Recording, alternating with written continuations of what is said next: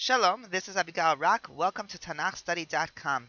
Today we begin Parashat Vayhi, the last parasha of Sefer Bereshit, the last parasha in the series of 4 parashot following the story of Yosef and his brothers. Chapter 47, verse 28. Vayhi Yaakov be'eretz Mitzrayim 17 shana, Vayhi yemei Yaakov shnei chayav 7 shanim ve'arba'im u'me'at shana. And Yaakov lived in the land of Egypt 17 years, and Yaakov's lifetime was 147 years.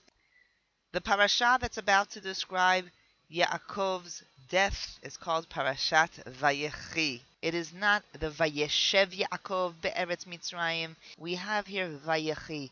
This is the first time in Yaakov's life that he actually lives. His entire life was suffering, was aggravation, was running away from someone, whether it be a story of Esav, later on Lavan, later on back in Canaan, the story of Shimon and Levi and Shechem, and the greatest aggravation of all was the story of Yosef. Now, it is all his suffering has come to an end, and this is the first time he really is living. Vayhi Yaakov be'eretz Mitzrayim. Just an interesting point to make here. Parashat Vayhi is a parasha stuma. Just in order to understand what a parasha stuma is, I'd like to take a few minutes to talk about the division of the Torah into units. The division of Torah into chapters that we are familiar with today is not a division given by Moshe Rabbeinu. It is not a Jewish division. It is a division that was probably developed by a man by the name Stephen Langton in the 12th century, who was an English cardinal of the Roman Catholic Church. And at some point, he had developed this modern system of dividing the text into chapters. The traditional division of units of the Torah is the division into parshiot. Generally speaking, a parshiya, not a parasha. A parshiya is a short unit, and we can recognize the beginning and the ending of a parshiya by the space. Generally, before each unit, there is a space, or the continuation of the line is left empty. So the listeners might be familiar with this when you see a column in a Sefer Torah. Sometimes in a column in the Sefer Torah, you see a space. That space indicates that we're about to begin a new unit, a new parshiya. And we have two types of parshiyot. We have parshiot ptuchot and parshiot stumot. A parasha ptucha is a parasha that ends on any line, and the next unit does not begin until the following line. So the last few words that end the parasha will be the last words on the line, and the next unit will begin on the following line. So the end of the line that ends the parasha will be left empty. That's a parasha ptucha. A parasha ptucha is a parasha that ends on a certain line, and the next unit does not begin until the following line. What's a parasha stuma? A parasha stuma is a unit that ends on a certain line, leaves a few spaces, and the next unit begins on the same line. The word stuma means sealed. The reason this is called a parasha stuma, for it is sealed on either directions of that line. The last few words of the previous unit, a few spaces, followed by the first word or two of the next unit. Generally, the space has to be a space of 9 letters, give or take. There are a few different opinions on this matter. Having said all of that, when we have a new parasha with a few exceptions will always begin on the following line. And one of the indicators of a new parasha is always a parasha ptucha. A new parasha always begins with a new line. As I said, there are a few exceptions. One exception, for example, is Parashat Vayetzeh.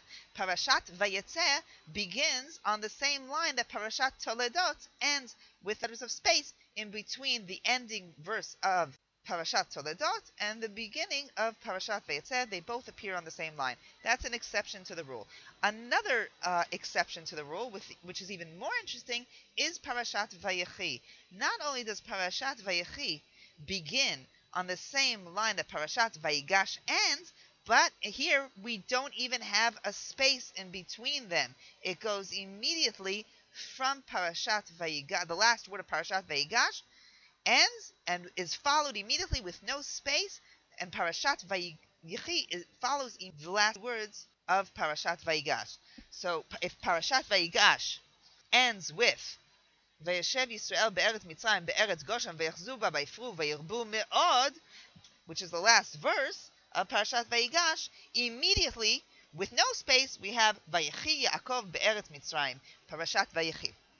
There are a few midrashim that try to resolve this unique issue. Why does this begin with a parasha stuma? And this is not even a parasha stuma. This is not even a parasha. There is no gap between the end of Parashat Vayigash and the beginning of Parashat Vayechi. So Rashi brings the midrash, which we're not going to bring here right now. The best answer, perhaps, is the answer provided by Rashbam. And Rashbam says the reason we do not have a stuma here, because in essence, this Parashat Vayechi that we're studying today should have begun with the last pasuk of the previous chapter. The first pasuk of Parashat Vayechi should not have been, and Yaakov lived in the land of Mitzrayim.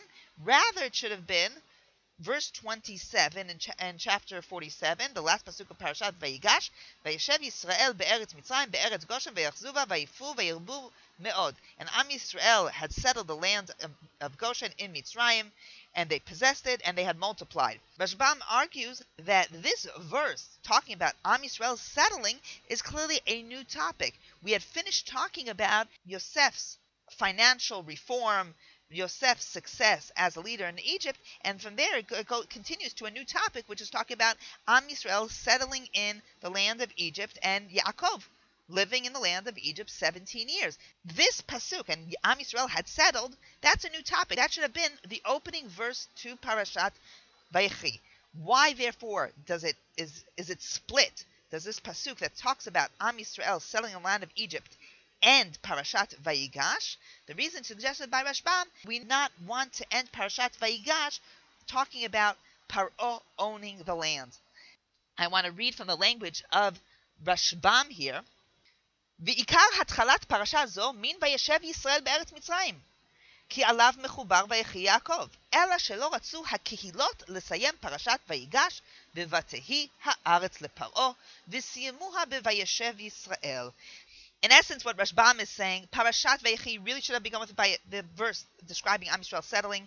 The reason it doesn't end with that is because the kihilot, the communities, did not feel comfortable ending Parashat Vayigash, which describes Paro owning the land. It is against the theology of Am Yisrael, La Hashem ha'aretz umlo'ah. And we know that the ending of the unit is very significant, and that's why whenever a unit, for example, a haftarah, ends on a negative pasuk, we will add another pasuk, sometimes from a different book, sometimes from the same book, just a different verse from a different location, so that the community does not end off with a negative idea.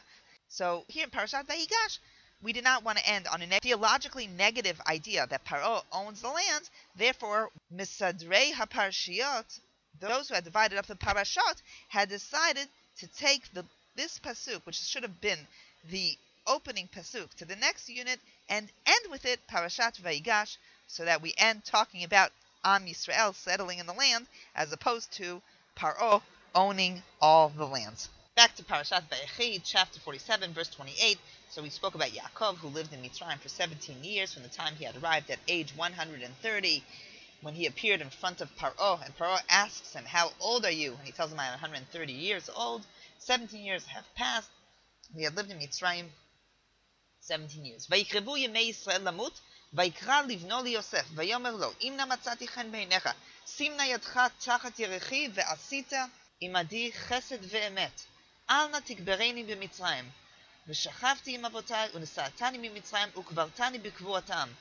ויאמר, אנוכי אעשה כדבריך, ויאמר, הישבעה לי, וישבע לו, וישתחו ישראל על ראש המיטה. And Yisrael was nearing his death, and he called upon his son Yosef, and he had told him, "If I had found favor in your eyes, put your hand underneath my thigh, and do with me a kindness and truth. Please do not bury me in Egypt, and I shall rest with my fathers, and you shall carry me from Egypt, and bury me in their burial place." And he said, I shall do as you have asked. And he said, Yaakov said to Yosef, swear to me. And he had sworn to him, and Yisrael had bowed down at the head of the bed. Vayikrivu Yemei Yisrael Lamut, and Yaakov's death was nearing. When we see the word Vayikrivu and it was nearing, it doesn't mean that's going to happen the next day or two or even a week or two. It could be several months now. Rashbam points out whenever a person nears his death, that means he's aware that he is getting old and it is time to present his will to his sons. When we see the word Vayikrivu, generally it will be followed by a will. I just want to read out from the Rashbam. Kol makom she'adam chafetz letzavot et banav tzarich lomar vayikrevu. Whenever a person is about to give a will, it is always preceded by that word, and his death was near. And that's what a person does as his death. A person does not want to wait until it's too late, and therefore, as a person is getting old, it is the right time for him to deal with his will. And the reason he approaches, of all the sons, he approaches Yosef, requesting Yosef to bury him, because he knows Yosef is the only one will be granted permission to take Yaakov out of Mitzrayim and bury him in Eretz Yisrael. Now, why was it so important for Yaakov to be buried in Eretz Yisrael? I'd like to offer three different reasons. Number one, offered by the Midrash, and that is Yaakov is concerned that if he remains in Mitzrayim, we know the Egyptians worship the dead, and he's afraid that as the father of Yosef, they will worship his body. Number two, it is a very natural desire for one to want to be buried in the burial place of his fathers.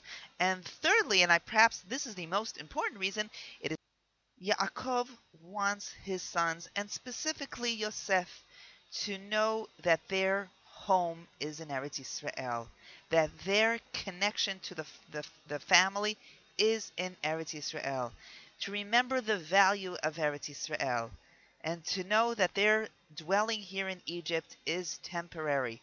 Their real home is back in Eretz Yisrael, and by Yaakov making this point of being buried in Eretz Yisrael, he is passing on this message that is where we belong. And it is important that Yosef, of all people, is Yosef, who has been away from Canaan so many years, and perhaps might view his homeland as Mitzrayim. Yaakov tells him, I want you to make sure I am buried there.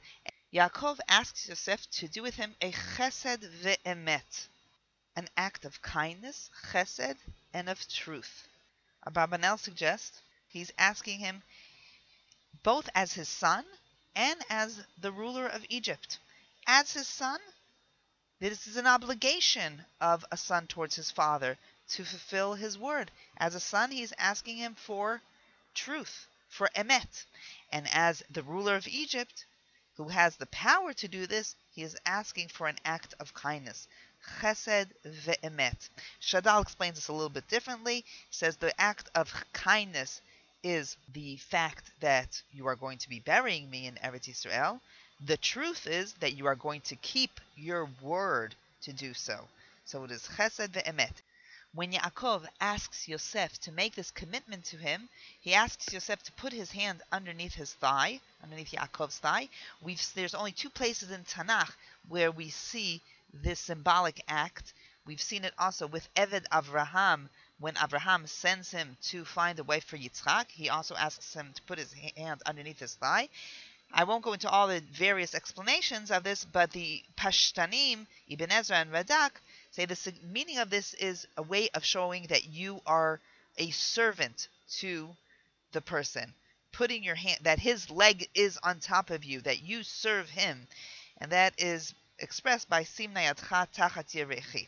So Yosef, in this symbolic action, is accepting upon himself to fulfill Yaakov's last wish, last desire, to be buried in Canaan. Yaakov continues in verse 30, I will die, v'shachavtim avotai, and carry me out of Egypt, and bury me in my burial. And Yosef answers, I will do as you wish. And this is really where the conversation should have ended, but the Yaakov continues in verse 31.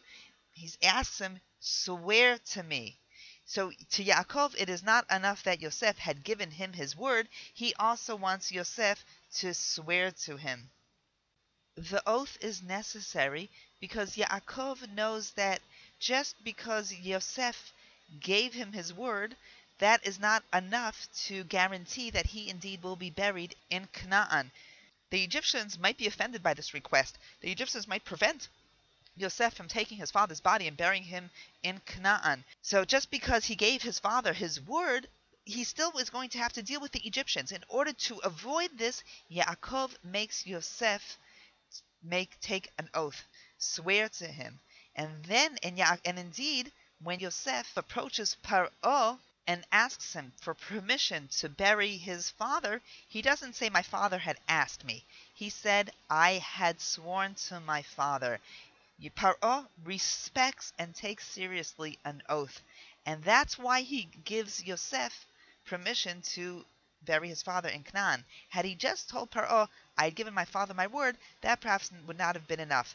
And Yaakov is aware of the nature of the relationship between Yosef and Paro. And it would not be enough just to say that this was my request. But Paro will respect an oath that a son gives his dying father. And that's exactly what Yosef is going to tell Paro. I had sworn to my father, and Paro allows him. Pasuk ends, Vayishtachu Yisrael al Rosh Hamita. Yaakov bows at the head of the bed.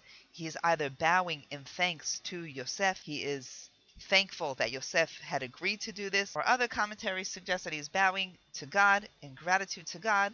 Yosef had agreed to his request. We continue in now chapter 48, verse 1.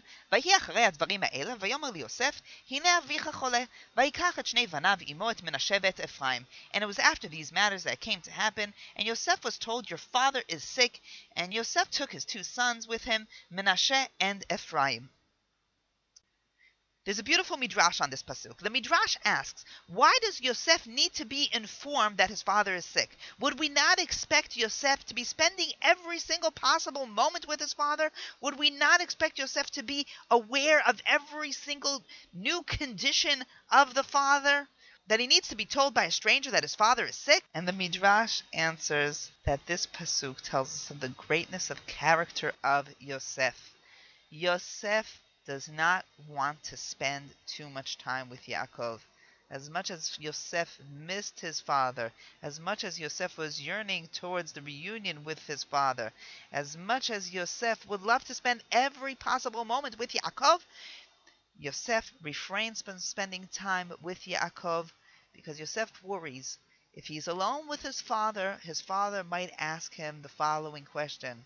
So tell me, Yosef, where exactly were you for the past 22 years? What happened to you? And in order to avoid that conversation, Yosef is not spending time with his father.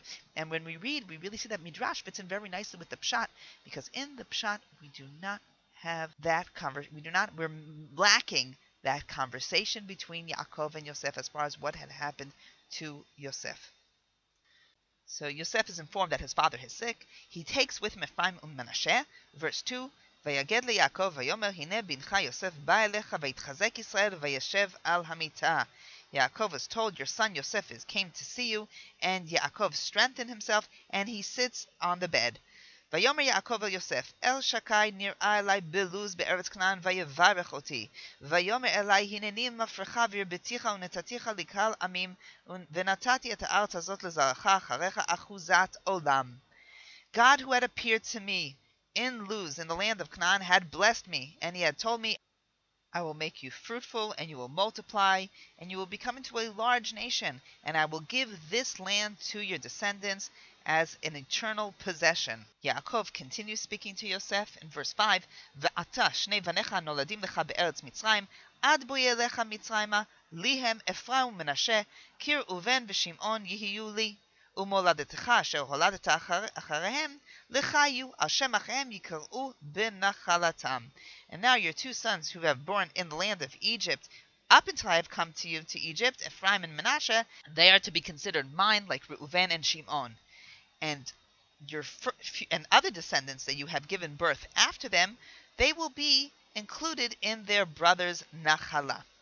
And continuing verse 7, Va'ani bevo'i mi Padan, meta alai Rachel be'eretz Knan, baderech be'od kivrat eretz levo Efrata, va'ekbera sham bederech Efrat hi beit lachem. And when I was on the way home from Padan, My wife Rachel had died in the land of Canaan, when there was yet a kivrat eretz, a certain distance to come to Ephrata, and I had buried her on the way to Ephrat, which is Beit Lachem. Okay, there's several questions that need to be addressed in this unit. Number one, why is the burial of Rachel in Beit Lechem mentioned here?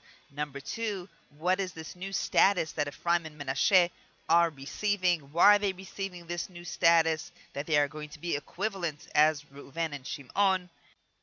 Yosef is informed that his father is sick, and he goes over with Menashe and Ephraim, and Yaakov tells Yosef the following. He said, God who appeared to me in Luz is in Beit El, and Yaakov is clearly referring to the vision in Parashat Vayishlach, chapter 35, verse 9.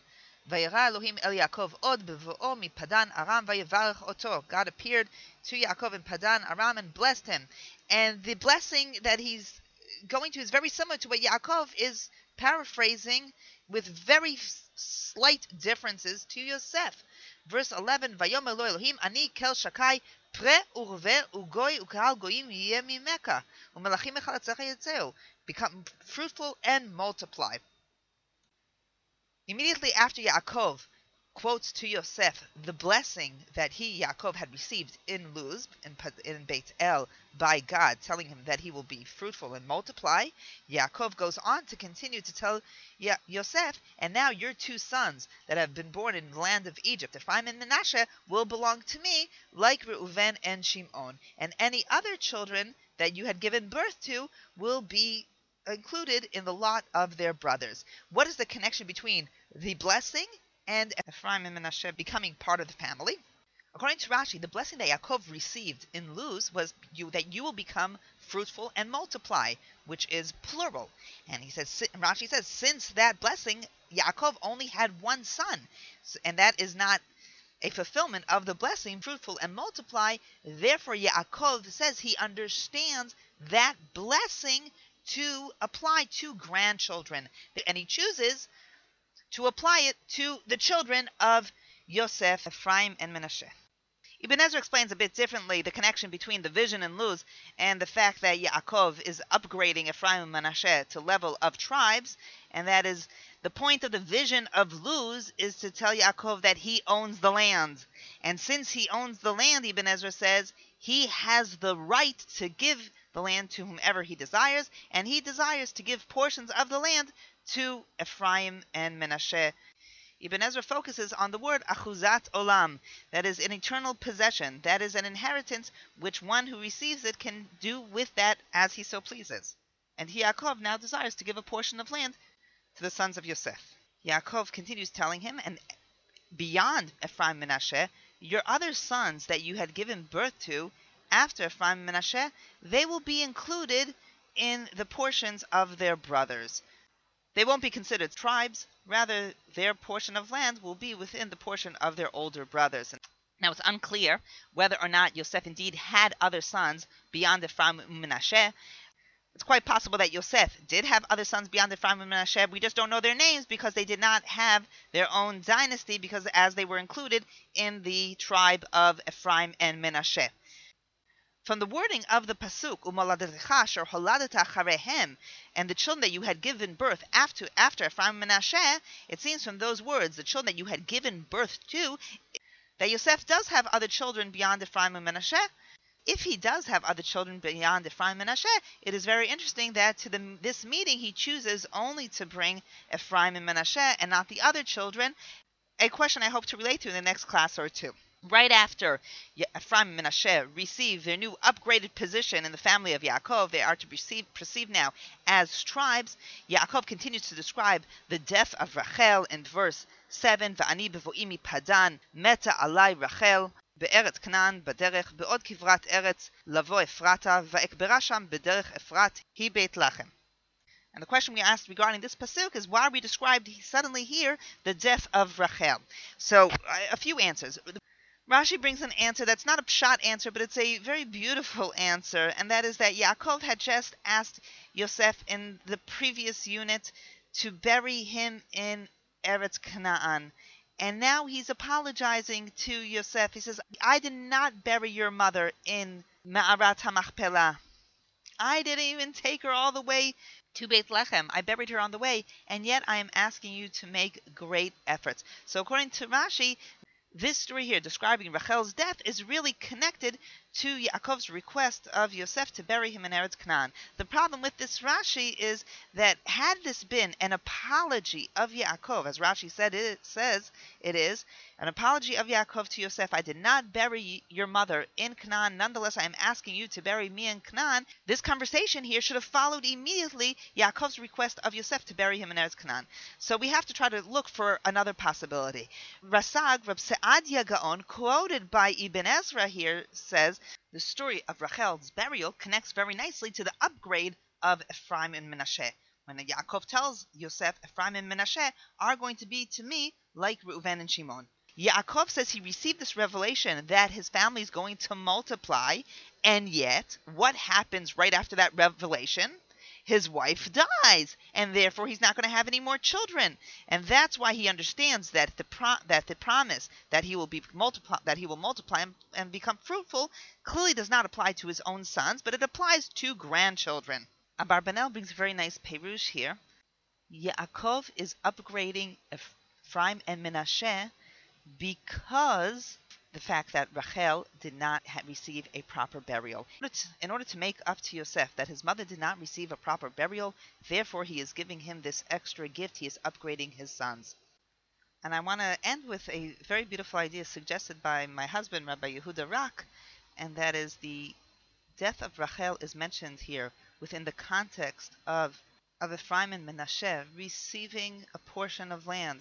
Yosef's status being upgraded and him receiving a double portion of land in Eretz Yisrael through his sons is to make the point that Rachel and her sons are not to be rejected. They are part of that promised land that Yaakov had received. In the end of Parashat Miketz, when Yosef frames the brothers with the Gavia, we had discussed at length why does he frame them with the Gavia, and we had said there that it is possible that one of the reasons for selling Yosef, rejecting Yosef, is because of the Chet of Rachel, she who had taken the Trafim, and that's why Yosef wants to test his brothers with the Gavia, which is an object of sorcery, so that he can check if the brothers still accuse Bnei Rachel of this sin of sorcery. And since there is a Hava Amina, there is room for, if the brothers might still be thinking that Rachel and her sons should be rejected, Yaakov wants to make a point. Not only is Yosef not rejected, I am giving him a double portion. He is very much deserves a portion in the land. And not only does Yosef deserve a portion of his land, his mother was buried in the land.